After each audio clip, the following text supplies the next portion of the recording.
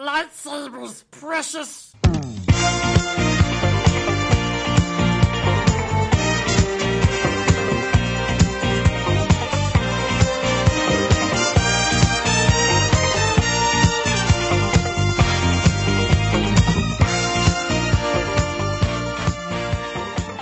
Hello, and welcome to What's Lightsabers Precious? The Lord of the Rings and Star Wars Encyclopodcast, where we waste time on fictional wikis.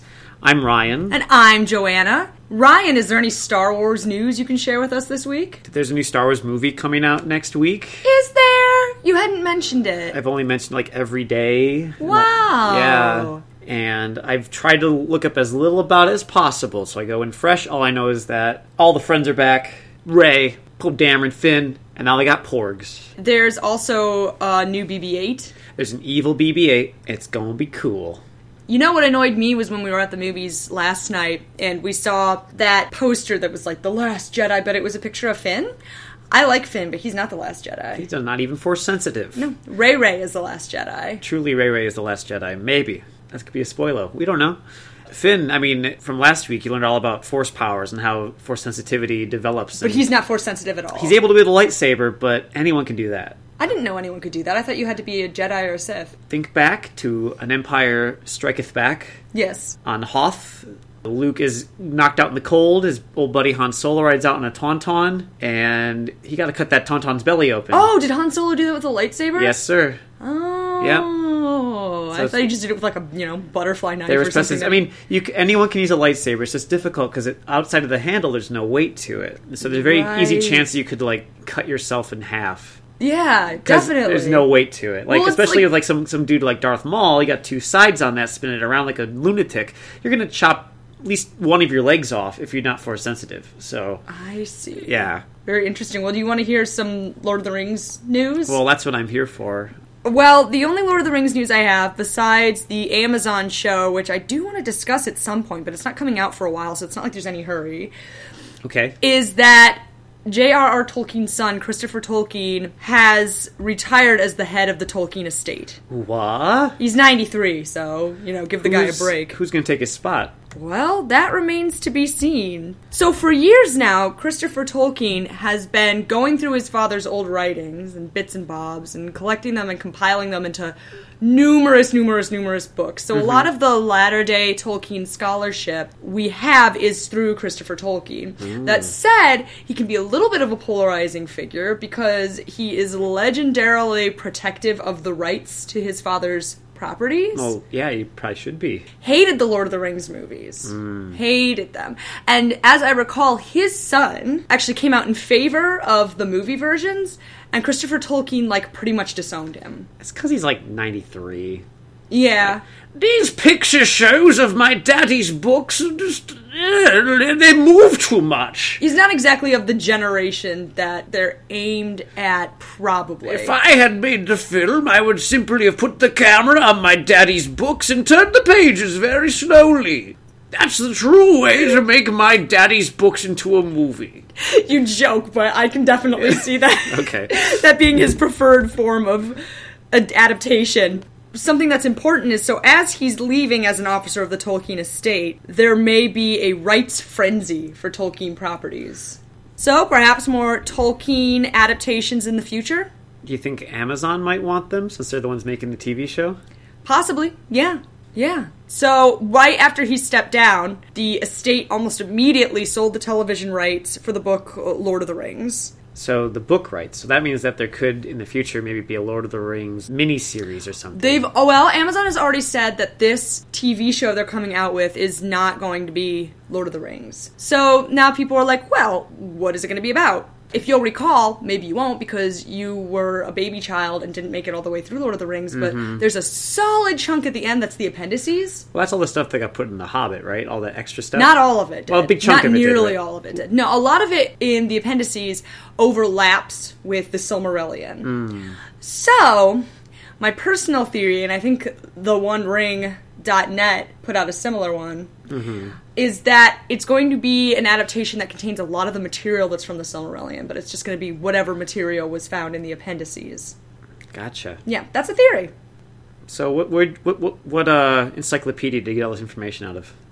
This information did not come from an encyclopedia. This came from... Then why are we talking about it on an encyclopodcast? You asked for information and news about Tolkien, and I gave it to you, and now you're busting my chops about it. I thought you were going to learn me something from a wiki, and that's not from a wiki. Well, I will when you... Jeez Louise. All right, fine, let's move on to the wiki, since Ryan Baby's gotta have it. Listen, this is why I come here. I mean, thank you for the news. Yes. I just think we're getting a bit far out in the woods a little bit compared to what our podcast... Well, I'm glad that you used that phrasing, out in the woods, because today we're talking about trees. I remember the jingle from last week. Oh, yes, and in case you don't, I'm going to play it for you again. Okay. Trees, trees, colonies, Arbor Day Foundation spreads the word across the nation about trees. Trees are terrific! Yep, I remember that from when I was a kid. Yeah. From 1989, that commercial. Holy moly. 1989 was the year the Arbor Day Foundation realized that most Americans didn't know about trees. So what are trees? Well, according to the Arbor Day Foundation, they're terrific. I would agree, yeah. They didn't really give us much other information. I mean, I've seen Lord of the Rings, Joanna. There's a bunch of trees in that film. There's trees that walk around and talk. What? Those aren't trees, those are Ents. They're in the same family. They're... They look alike, but don't get it twisted. Don't be pedantic. What tree are you going to tell me about? Well, I'm going to tell you about two. Oh. But I think that this is going to be a little bit more digestible than all the information I gave you last episode, because it's sort of one coherent story. Okay. First, though, I want to talk a little bit about Tolkien and trees. As you alluded to, and anybody who's read or seen The Lord of the Rings can tell you, Tolkien was pretty into trees. I have a few quotes from various letters that Tolkien wrote during his life where he discusses trees I'd like to lay on you. The first is... I am obviously much in love with plants and above all trees, and always have been, and I find human maltreatment of them as hard to bear as some find ill treatment of animals. This guy loves trees. Yes. When he was a kid, he used to climb in a willow tree, and then one day someone came along and cut it down. Yeah. And they didn't even do anything with it. They just let it lie there, and he says he never forgot it. He avenged that tree in his writings. As he says, in all my works, I take the part of the trees as against all their enemies. Oh, okay. You can kind of see why in the 60s he had this sort of hippie following. I bet in the 60s he was smoking trees, too. I cannot see that being the case. He was a very stuffy old Catholic man. Oh, yeah, you're probably right. Right, the last quote. If a Ragnarok would burn all the slums and gasworks and shabby garages and long arc-lit suburbs, it could, for me, burn all the works of art, and I'd go back to the trees. Okay. Yeah. I mean, you can really see that in Lord of the Rings. You got, like, the military-industrial complex being built by Saruman, and, like, factories, and chopping down the forest, and all that, right? Yeah, this is why Tolkien is kind of an interesting figure, because so many of his beliefs dovetail with sort of the hippie far left. Mm-hmm.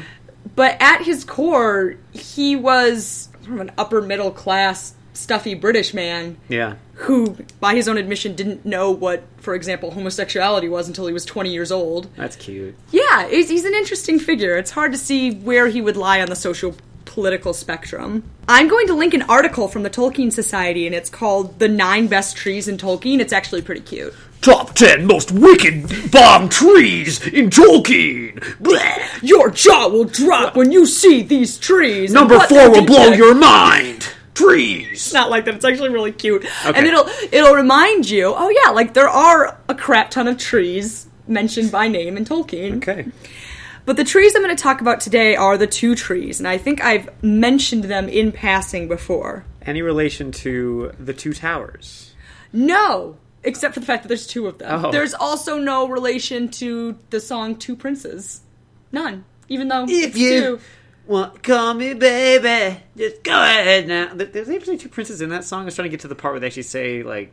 Well, it says marry him or marry me. I guess those are the 2. Marry him or marry tree. I'm just trying to get to that part.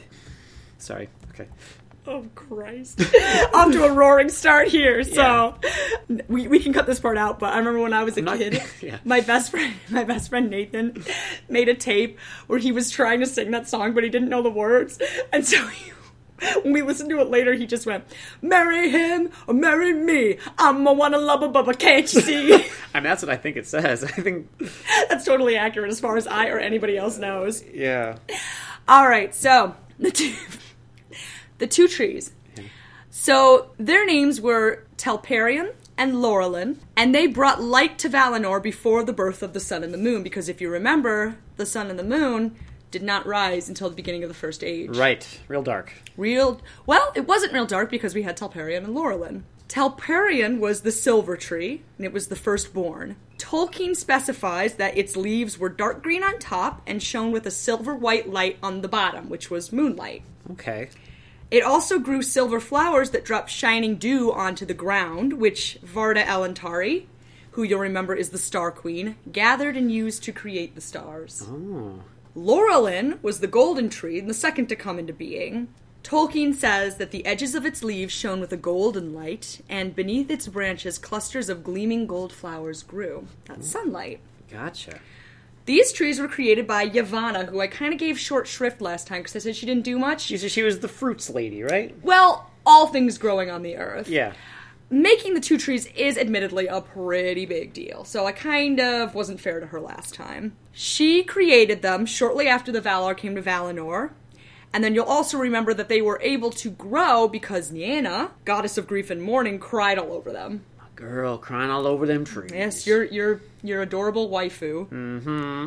The trees shone for 7 hours, each as part of a 12-hour day, with a 1-hour overlap at dawn and another at dusk. So one would be waxing as the other was waning. Uh-huh, okay. Just like the sun and the moon, right? Yeah. So Feanor, a disciple of Ellie the Smith, took some light from the two trees and locked it inside the 3 Silmarils, which were 3 great jewels, after which the Silmarillion is named. All right. Okay?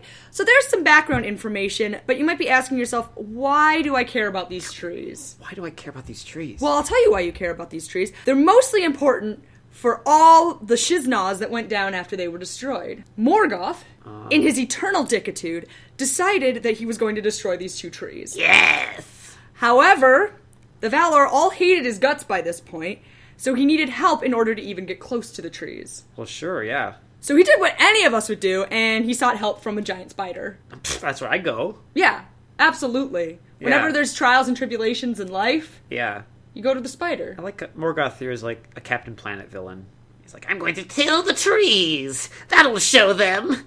I mean, essentially, yeah, that's true. That whole weird environmentalist streak that runs through Captain Planet, where it's like environmentalist to the point of being campy. Tolkien had a little bit of that too. Okay. Also, you know you're a villain when you're getting help from a giant evil spider. Yeah. You can't really think you're the good guy if you're getting help from a giant evil spider. That's one of the things I like about Morgoth, is I don't think from the beginning he was ever under any delusion that he was the good guy. So this spider was called Ungoliant. Ungoliant. But she wasn't actually a spider. Huh? Okay, you just said she was a giant spider. Well, she was in spider form. But as far as we can tell from Tolkien's text, she was actually an ancient spirit similar to the Ainur, who chose to take spider form. Okay. And she actually was around before Arda even began. Whoa. Yeah. Hanging out in the darkness of nothing, huh? Mm-hmm. Exactly. She lived in the south of Arda, and she sustained herself by eating light. Ooh, So I she see why he'd go to consumed all the find... light. Right? That's why Morgoth wants his spider on his team, because this tree is making all kinds of light, and she's, like, probably very hungry. She is very hungry, and, like, stick a finger in that. Okay. Because we're going to come back to that later. Finger applied. So she'd eat all the light, and she'd weave it into threads of darkness. So the south part of Arda, where she lived, was constantly in shadows. And from this, Ungoliant derives her name, which is Elvish for Weaver of Gloom. That's a great name. I know. Never let it be said that the names in Tolkien aren't really on the nose. They're really good, though. They're really good. They're really poetic. I'm a fan.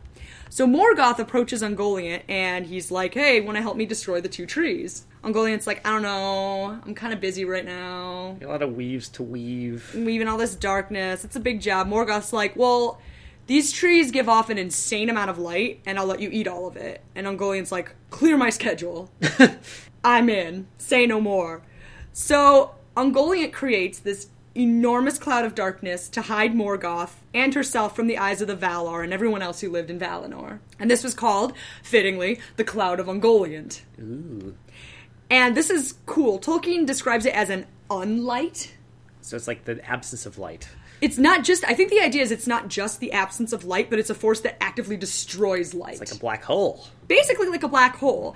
And, Tolkien says, it also crushed the will of all who encountered it. Filled them with gloom and dread. Basically. So people are like, oh, I have so much to do today. Oh, God, it's so dark. I can't do anything. I'm going back to bed. It's giving them, like, seasonal disaffective... Basically, it gave everybody in Valinor mad sad. Yeah, mad sad. Super sad. Yeah. SAD. So enshrouded in the cloud, Ungoliant and Morgoth came out of the mountains in the south of Valinor, crossed the immense plain of Valinor, and attacked the two trees. So, oh no. As far as I can tell, Morgoth just starts punching these trees. So it says Morgoth struck the tree, so I assume he's Does he have a weapon? them. Does he have like a sword or a big hammer? No. Like, no? No. No, just not that's specifically mentioned. Okay. So he's just bare knuckle brawling with these two trees. I bet he has some cool like gauntlets on, like real black. Lobstered gauntlets? Lobstered gauntlets that are like black. As our friend George R. R. Martin would say, lobstered gauntlets. Almost certainly. Yeah, I mean, anything else would be Mummer's farce. That's true. I mean, maybe he swiped some really righteous gauntlets from Ellie the Smith. Hell yeah. Who knows? So he's punching these trees. Ungoliant is gorging herself on their light-filled sap. Yum, nom, nom, nom, nom, nom. And this allowed her to swell to an immense size. Was this Tolkien's fetish? I do wonder if he has an inflation fetish. Presumably, if he didn't even know what gay was until he was 20, he wouldn't really know what an inflation fetish is. He's an innocent, naive boy.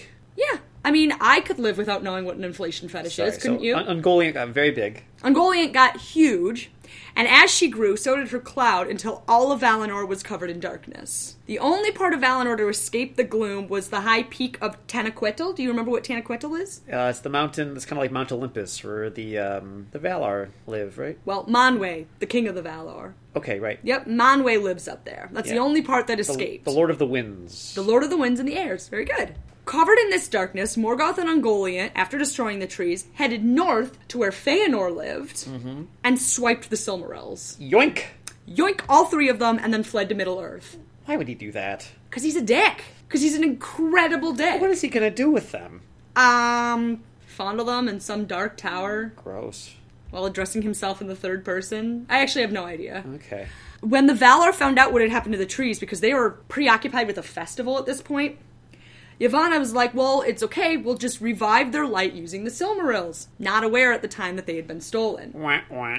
So she asked Feanor if she could have them. Feanor was also not aware that they'd been stolen, but he said no anyway. Why? Well, apparently Feanor was also a little bit of a dick. A little bit. He wouldn't give up the Silmarils, but then he found out that they'd been stolen anyway, and he got pissed. So he led his people to Middle-earth on a quest for vengeance against Morgoth, which we will talk about a little bit more next time. Okay. Meanwhile, the two trees, Telperion and Laurelin, are dying and give out the last of their light. Telperion the silver tree grew one last silver flower, while Laurelin the golden tree grew one last golden fruit. Oh, this is so sad and poetic. Isn't it? The Valar used the last silver flower of Telperion to create the moon, and the last golden fruit of Laurelin to create the sun. That's pretty, like, industrious of them. You know, pretty, I mean, that's sort of... They're using the whole buffalo there. Making lemonade out of lemons. Yeah. Yeah, I think. Making a sun out of a flower, you know. I can admire that. Or a fruit, rather. Yeah. Now, that's basically the story of the two trees. I told you this would be easier to digest. Yeah. But I want to end on a couple notes about Ungoliant, because I really like Ungoliant. Yeah. I like monsters in general, and Ungoliant is a cool one. She sounds pretty neat. Yes. So firstly, she died in a super metal way. So years and years and years after she and Morgoth had gone their separate ways, she got so hungry one day that she ate herself. Oh no! Yes. Or at least this is what some have said, quote unquote. Some have said that she devoured herself at last. devoured her own body. The second note about Ungoliant is that she was very productive. She had a lot of babies. I'm not sure... spiders... I've seen Charlotte's Web. They have, like, hundreds of babies out of those egg sacs. It's never said who the father of these babies... Maybe she didn't need a father, because she was, like, this really mighty spirit. She could just make babies when she wanted. Well, maybe when she was, like, making a cloud, like, maybe her and Morgoth kind of hit it off. Possible. They're both almighty spirits. Both almighty evil spirits. Like, they I don't know. They got a lot in common. Oh my god, that's really sad. What a sad, untold chapter. Like this weird little tendrils that developed between Morgoth and this giant spider. It's possible. I mean, they went their separate ways, so it clearly didn't end on a good note, but, you know. I'm not sure who else would have him. So maybe Morgoth's just like, huh?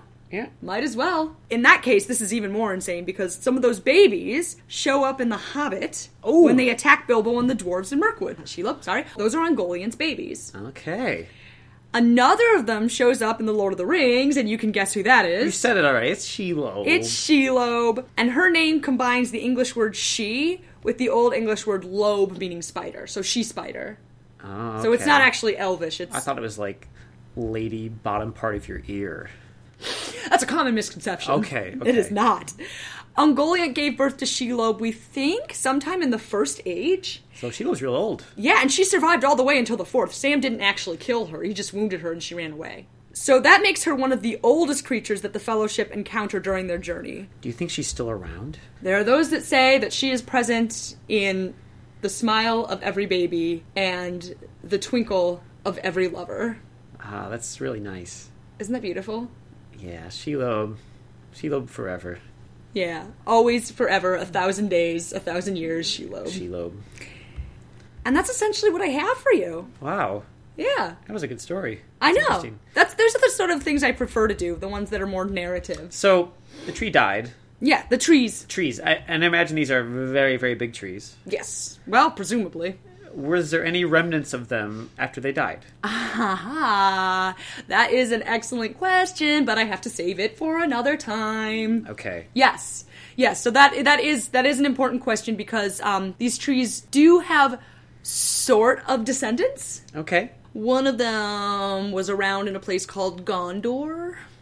You mean Aragorn is a tree? Yes! Whoa! I know. I'm really, really just tearing the lid off this thing. This is wild. I know. Can't wait to hear about it. No, it's actually not Aragorn.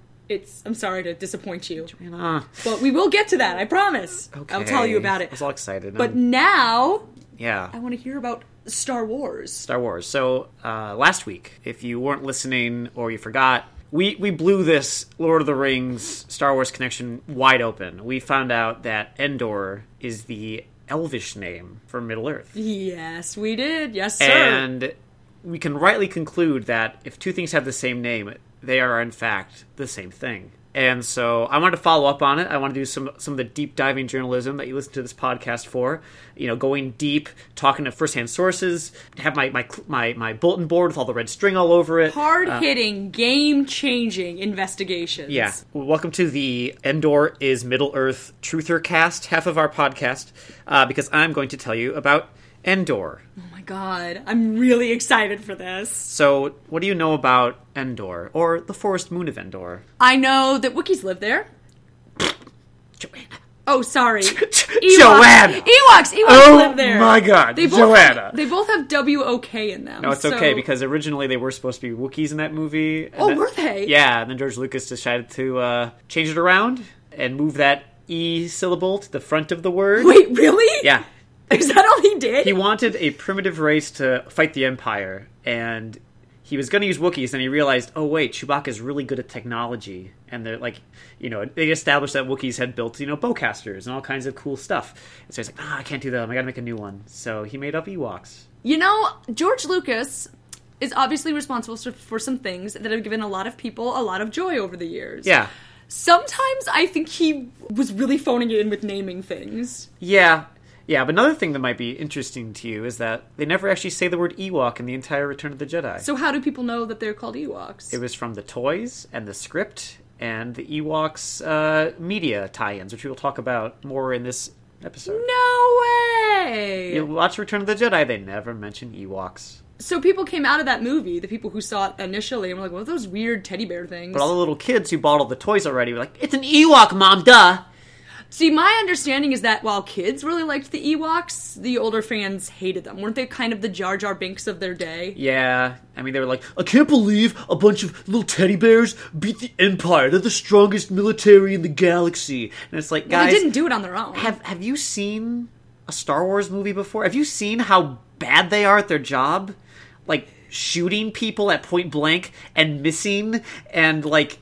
just getting shot down constantly in their TIE fighters, and, like, they're not good at what they do. What's shocking isn't that the Empire was taken down by Ewoks. What's shocking is that it ever rose to power in the first place. The only people who are competent within the Empire are, like, the Emperor and Darth Vader, and maybe Grand Moff Tarkin, and that's it. It's hard to tell if Grand Moff Tarkin is competent or just very British. I think that goes a long way. If you've seen Rogue One, he was able to use his bureaucratic powers to kind of swoop in and take credit for the Death Star. That was actually very cool. Yeah. We are getting into the woods talking about Grand Moff Tarkin. This is not a Grand Moff Tarkin This cast. is the second time. Didn't I also do this last time? You did this last time. I really like Grand Moff Tarkin. I know. We'll have an episode all about the Moffrents at some Yes! point. So. Please, the Moffrents is like one of my favorite things you've told me about Star Wars. Yeah, so hang on to your seat for that one. Okay. We're talking about Endor right now. So, how do you feel about Ewoks? I like them. When I was a little kid, in preschool, I had a Star Wars ABC book that I actually tracked down and bought on eBay years and years later. But E was for Ewoks, and I always really, really liked that page because they were so cute. Yeah, see, I like Ewoks too. And I mean, maybe it's because I saw Return of the Jedi a lot when I was a kid. But Return of the Jedi had the three things I really liked about it. It had the whole Jabba the Hutt segment. It had the final duel between Luke and Darth Vader and the whole, like, redemption of him. And it had Ewok antics. And as a kid, I thought the Ewoks are great. And as an adult, I think the Ewoks are great. I'm an Ewok apologist. You're also a Jar Jar Binks apologist, though. Well, that's I have a whole episode planned about Jar Jar Binks. Oh, so boy. What a treat that'll be. Wait for that. Now, so you're right. It is home of the Ewoks. And, it also was the construction site of the second Death Star. Yes, I do remember that. Because you could see the second Death Star from Endor, couldn't you? And in the movie, we see the forest. It's a forested planet, right? Moon. It's a moon of Endor, a gas giant Endor, which you don't think we actually see in the movie. But it's there. What's fun about Endor is that it is one of the more established planets in Star Wars, outside of, like, Tatooine. Because Endor has had, obviously, Return of the Jedi, but it's also had a couple of made-for-TV movies, the Ewok adventure films. Yes. Have you seen those? Yeah. Okay. A long time ago, but yeah. Yeah, they're very fun. And there's the Ewok cartoon series. That I have not seen. I saw that a bunch when I was a kid. It was on at like 6:30 in the morning, along with the Droids cartoon about R2-D2 and C-3PO. Now, wait, was the Ewok one the cartoon that had kind of a strange theme song? Yeah, let's play it right now. It's a lot more haunting than you'd expect from an Ewoks theme, so... All right, here goes. Yeah. We are the Trinity spirits from the forest room. We're Trinity spirits from the forest room. It's certainly memorable. I remember it very well. I remember the letter E. Yeah, so it's covered mostly in forests, and it's home to many, many species, besides Ewoks. You don't see any of them. You don't. The canon side of Wikipedia lists these. So it says, it was home to the sentient Ewok, Dulok, and Yuzum species. Yuzum? Yeah. Those are all sentient? Yeah. It's weird how we don't see the other two, then. Oh, but Joanna, we do see one of them. Oh, we do? Well, do you want me to explain these races in a Yes, little more please. detail? Please do. So I'll start with Ewoks, just so we can set the tone. Ewoks are 95% of the population of Endor. The rest takes the last 5%. They're obviously tribal furry humanoids, about 1 meter tall, all of them. Deeply spiritual people. And this is where I thought it might be a good connection to your half of the podcast, is that their main deity and who they thought they descended from was the Great Tree. No! A sacred tree of the forest, yes. Really? Singular tree, but a great tree. Did it have leaves that were green on top and then gave off silver light on the bottom? Well, my first-hand Ewok sources couldn't confirm or deny, but I think probably. Oh my god. Yeah, they had a nature-based religion, shamans and mystics and all that. They had a lot of fun information about Ewoks I didn't know about in the legend side of things. Most of the canon side was like talking about, like the battle for Endor and all that, like, the stuff that we saw in Return of the Jedi. But talked about like their mating rituals, which I thought were super cute. Ooh, No, are they? The courtship rituals, I should say. Okay, don't say mating Okay, in relation to let me these try little that teddy again. bears. The courtship rituals of the Ewoks. Okay. Unmarried male Ewoks, they had to build their own huts outside of the village. And then if any female Ewoks wanted to woo them, they would come by their house while they were gone and leave them presents. Weapons or food, clothing, to show their attraction. To let them know that the village misses them. Aw, that is cute. And if a male Ewok decided that a female Ewok was someone he wanted to, bond with, he would leave his hut and join the Ewok village and live with her family. Aw, I have a question, though. Yeah. What about same-sex couples? I mean, I think it probably would go both ways. I'm sure there was... Would it just be like two males visiting each other's huts, leaving presents back and forth? Yeah, maybe. Or would it be two females in town? I don't even know what they'd be doing. I guess they wouldn't participate in that ritual at all. No, No, I don't know if they had a lot of LGBT Ewok customs, but not in the article anyway. But in your fan canon, sure. Well, presumably there were some. Yeah. There's some in like every species that we know of on Earth. So. And they would have little babies. The babies are called walklings. We see some walklings in Return of the Jedi. They are very cute. Oh my god. Yeah. They love singing. They love celebrations. They thought it enhanced their work. And so while they were out hunting, they would sing songs and, Hard to sneak up on anything that way. Well, they're vicious Ewoks. They can, they're good. They're all about music. Musical guys. Talked about some of the things they did for fun, like tree jumping. Is that literally just like climbing a tree and then jumping out of it? Yes, this is what walklings would do. They'd find the tallest tree they could find and jump off it, and they had to catch a branch on the way down. And the further down you went before catching a branch, like the better you were. That sounds like a cool way to break your kneecaps. Well, yeah, it ends with an Ewok who missed could be seriously injured. So. Yeah, no kidding. Yeah. It's like that thing you do. Did you ever do that as a kid where you just try to jump off things that were really high? Yeah. And then sometimes you'd overdo it and you'd hit the ground and your feet would just hurt? Yeah. Like the reverberations. Oh, it was the worst Jump feeling. off the swing or something? Yes, Yeah. the worst feeling. Yeah. Another thing they did for fun, they were known to smoke combustible substances in pipes for recreational or spiritual purposes. Pass the peace pipe. Much like hobbits smoke pipe leaf. Oh my god. That ties into our hobbits evolved to become Ewoks theory. Completely. It's just, it dovetails entirely. So the Ewoks were maybe having a whiff of Old Toby. Yeah. Finest weed And in I mean, South Farthing. hobbits like singing.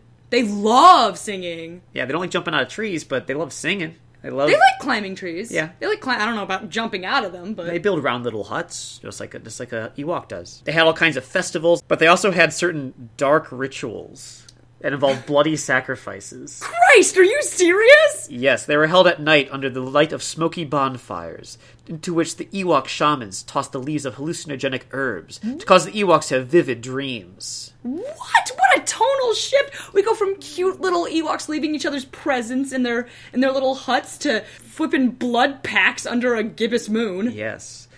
But I'll loop it back around to something kind of cute that I don't know how this got into the article, and it's part of the legend side of things. Ewoks generally considered Halloween, where they would dress up as ghosts, to be the best celebration of the year. Ewoks at Halloween? Ewoks have Halloween, which I'll talk about more in the future. I didn't realize there's a whole article on Wikipedia about Halloween. Well, let me tell you something. That's going to be our Halloween episode. So. Hobbits, as far as I know, did not celebrate Halloween. However, Yeah. they did have a village called Scary. That is, I mean... Scari Scary is one of the villages in the Shire. Spooky. So Ewoks. You know about Ewoks. Right. Yeah. Okay, we're getting into the woods again. A lot of woods today. But that's appropriate, given our theme. Ewoks are the main species of Endor, but there's also Duloks and Yuzums. Yes. Now, a Dulok. A Dulok is actually a cousin of Ewoks. They don't look much like Ewoks. Okay? To picture a Dulok, imagine the Grinch. Yes. Like a green, fuzzy man. Okay. With kind of a grumpy face. And imagine that with kind of like long, floppy ears and a tail. Should I imagine the Jim Carrey version of the Grinch or the cartoon version? No. Definitely think of the cartoon one. Okay. Yes. I have a picture of one. Do you want to see a Dulok? Yes. Here's a good visual for the podcast. There's a Dulok. Dude, it literally is like the Grinch. Yeah, I'll post a link to this picture of a Dulok, but... I don't understand how they're cousins. Did they evolve from a common ancestor? Is that what that means? I think so. They live in the swamps of Endor, and compared to Ewoks, they're greedy, foul-tempered barbarians. Of course, literally, all of them, the whole race. See, this is the thing that gets me about Star Wars sometimes, is that you'll have an entire race where it's like, this race is all evil. Oh, yeah. This race is all bankers. That's totally this race is all... It's totally just a Star Wars thing, you know? Look at Lord of the Rings orcs. Oh, wait! They're entirely evil. But they were created to be that way. Well, maybe the Duloks They weren't a naturally arising species, orcs. Okay. But they're kind of the nasty guys who live in the swamp. They're basically like the Grinch crossed with Shrek. Because I'm a swamp! They have really bad, like, gender roles, too. Like, females, it said. All you had to do was, like, bear pups, clean house, and cook food. Ugh. And including a stew called Glock, like the gun. Yeah. And prey, such as Wisties and Walklings. I'll talk about Wisties later, but they would actually eat baby Ewoks. God! Yeah. They were really heinous. They have a rivalry going back 3,640 years before the Battle of Yavin. This is a millennia's old conflict between Ewoks and Duloks. So basically, for comparison, that would be if we had like a blood feud going on with another species that began in like 1500 BC. Yeah. Okay. Yeah.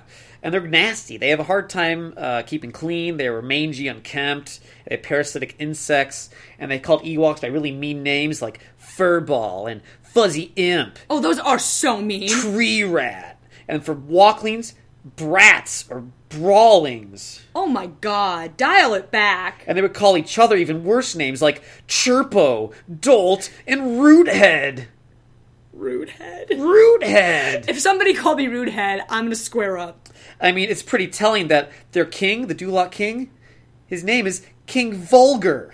Oh my god. With 2 R's. So fitting. So fitting. If you call somebody a brat or a rudehead, Yeah. I can't think of anything more vulgar than that. Yeah, so those are the Dulocs. They're pretty scary. Did George Lucas come up with the Dulocs, or is that part of the expanded universe? The Dulocs come from the Ewoks cartoon, but they were later canonized in a Star Wars book that Disney put out. So did George Lucas have to sign off on that canonization? I think so, yeah. Okay. Third sentient species that is listed here are the Yuzums, and you actually do see a Yuzum in Return of the Jedi. Where? You might remember in the special edition, in Jabba's palace, they did over the Max Rebo band. Put some CGI guys in there, and there was a guy who just like goes meh at the camera at one part. You know what I'm talking about? No, I don't remember a guy going meh. Well, let's hear this guy. His name is actually Joe Yowza. Yeah. Let's hear Joe Yowza's solo in Jedi Rocks, which is the song from the special edition.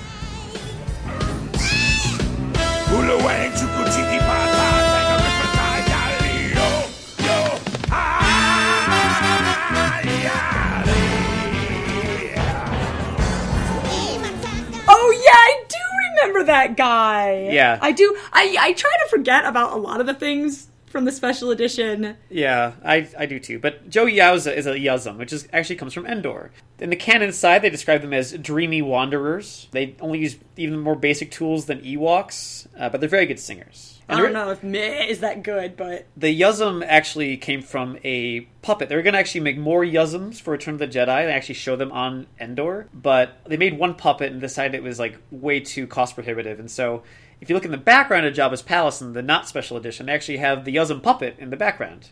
Oh! So cool. So Yuzums then were something that was extant or conceptualized at the time the movies were made. They weren't like the Dulocs that kind of were made up after the fact. Right. So, and so when they went back to the drawing board for special edition, like, can we make this more exciting for the kids? Ooh, how about that puppet in the back? Let's make him into a CGI man who yells at the camera. The kids are gonna love it. If there's one thing I loved as a kid, it was like weird dudes with big noses getting up in my face and going, meh. Yeah, so Yuzums are kind of funny. They're like the third sentient canon species of Endor.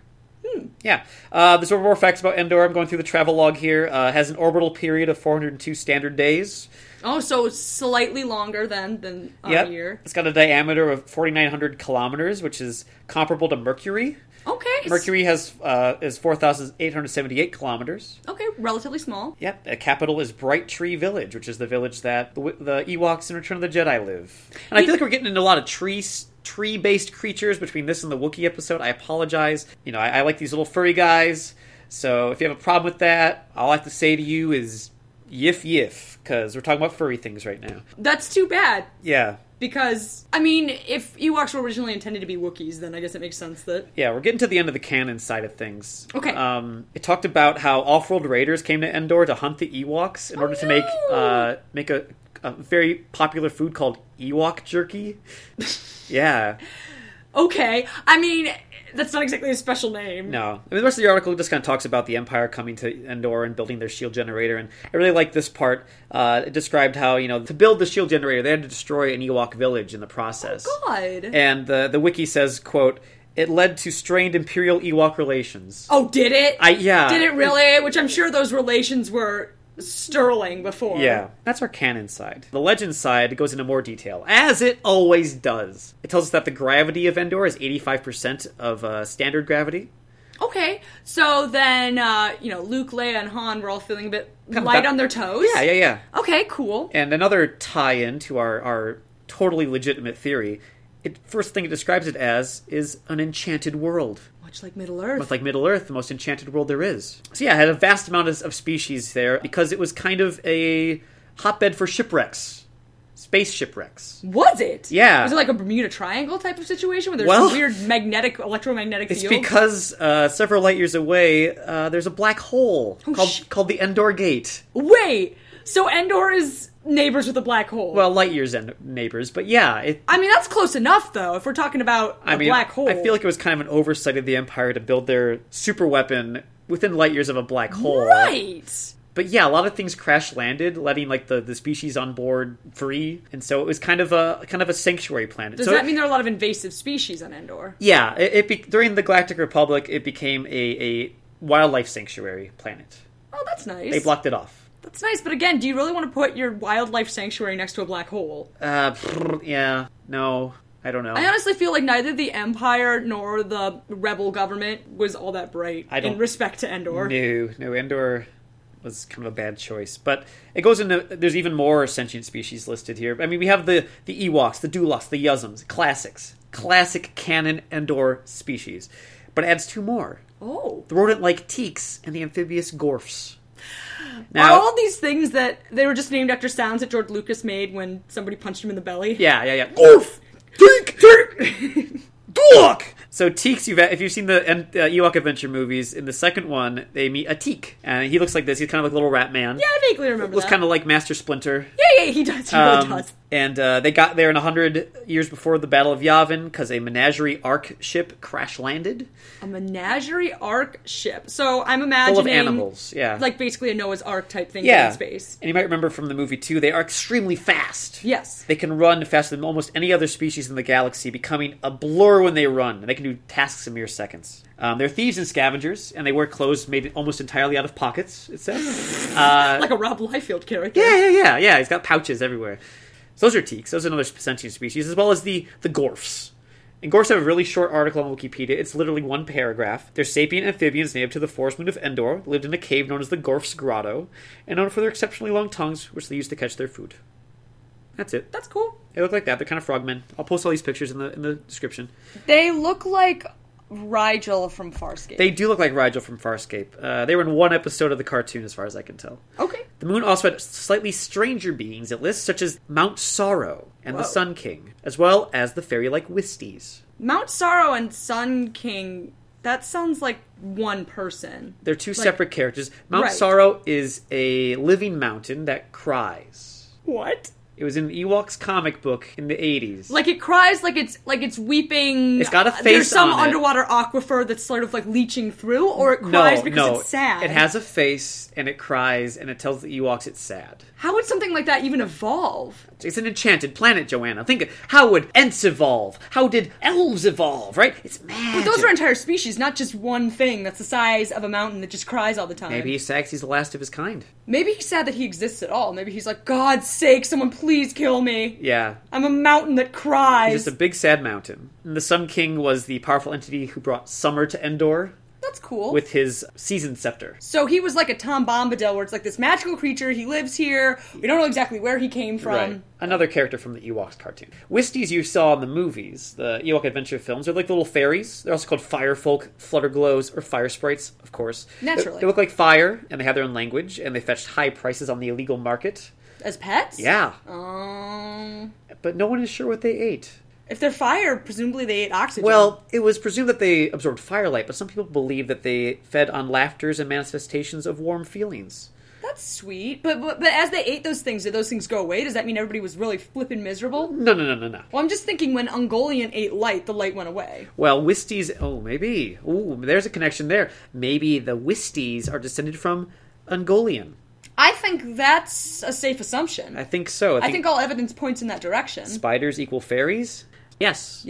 There are a number of semi-sentient species indigenous to the moon. Kaggles, the winged Wisties, the predatory grass trekkers, the Goraks, and the plant-like beings known as the dandelion warriors. Wow! See, this is what I mean, where I think that sometimes George Lucas is great, and then sometimes he just phones it in when it comes to naming things. Yeah. Because he's got all these great made-up, well, great-ish, made-up names, and then he's got the dandelion warriors. Yeah. The dandelion warriors are these plant guys with sharp quills on their heads that they can shoot out, and 1 in 100 quills was envenomed, called the star urchin quill. But you didn't know which one it was. You didn't know which one it was. Dude. The best part of Dandelion Warriors are their actual name. The Dandelion Warriors is what the Ewoks called them. Uh-huh. But their real name has no vowels in it. It's the Ftisfit. No, it's not. F-F-T-S-S-F-F-T.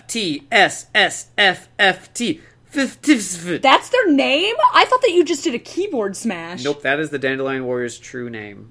In their own language. Of course, like every Wikipedia article, there's links to all the indigenous creatures and shipwrecked creatures on this planet as well. There's some on here like the Endorian chicken, the Condor dragon, ferrets. That's not even a Star Wars thing. That's a real animal that exists in our present and universe. it existed in the Ewok Adventure films, so they put it on the list. Lots of shipwrecked creatures. It looks like there's even Jawas who crash landed on Endor at some point. I didn't realize Jawas went that far afield. Talking trees. Are you serious? I am serious. Oh my god, the evidence just keeps stacking up. There's llamas. Why are ferrets and llamas like apparently this interstellar race? There's also guapas and pulgas. Okay. Those are Ewok ponies. Oh, that's cute. They're just ponies. They're just ponies. Yeah. They're just literally just horses. Yeah. Okay, cool. Rabbits. What? Blurgs. Sheep. How do you have something called blurgs sandwiched between rabbits and sheep? Well, boar wolves live there, rearing spiders, goats. Okay. Alright, sure. Battle of Endor goes how it goes. You know, the Ewoks, destroy some walkers, and they steal some speeder bikes, and they help win the day, and they have a big party at the end. Yay! Afterwards, there was a bunch of Imperial propaganda that was passed around the galaxy called the Endor Holocaust, about how when the Death Star 2 exploded, it rained down debris onto Endor and destroyed the forest and made all the Ewoks extinct. That's what they told people? There was a picture from a comic where they described this, and it's very, very upsetting. God! Oh, poor thing! But it turns out that was just a propaganda piece. The Ewoks were completely fine. Much of the debris went into the hyperspace wormhole that was created when the Death Star itself blew up. Oh, because it was so big? It was so big. I don't know if it's quite big enough to do that, but alright. You know, like how when a ship sinks, it makes a big, vacuum underwater? Yes. Yeah, it's kind of like that. And so the rest of the matter was scattered throughout the galaxy, and the Alliance helped stop some of the debris from falling. They did some defenses over the Endor, so... That's good. And there's a wonderful source on this one that I think you will appreciate that this information comes from. Yes. The fact the Endor Holocaust didn't happen. This source is the glove of Darth Vader. No! Yes. Oh my god, my favorite non-canon expanded universe book. Which I will definitely cover very soon. So yeah, I hope you learned a thing or two about Endor, about Ewoks, Duloks, Yuzums, Teeks, Dandelion Warriors, the Endor Holocaust. Hope you learned a lot, because Endor is a fun and exciting planet. I think after all the evidence I discussed today, I think we can safely assume that Middle-earth and Endor are in fact the same place. Tallying it all up, it becomes harder and harder to deny. Yeah, it's all there. The connections are there. You know what, though? What? I bet we can find more. Oh, and I will. We're on the lookout now. Endor truthers here. We're gonna figure this out. Confirmation bias, what's that? So yeah, anything else? No, I think that about covers it. All right, anything we need to go out on, or? Yes, I think we do. Can we hear that guy going meh one more time? Yeah, of course. Thanks for listening, everybody. Hope you enjoyed it. We should have a good name for our listeners. What should we call them? I was thinking Mad Claws or Mad Claws would be good, but that only encompasses the Star Wars side of things. I know that's the problem. We'll think about it. We'll get back to you next week. Yeah. We'll come up with a great name for you guys. For now, you're just a bunch of root heads to me. Hey! That was vulgar. It was. King Vulgar. All right. Joe Yowza, take us out! No. Ah, Lawa. Good day.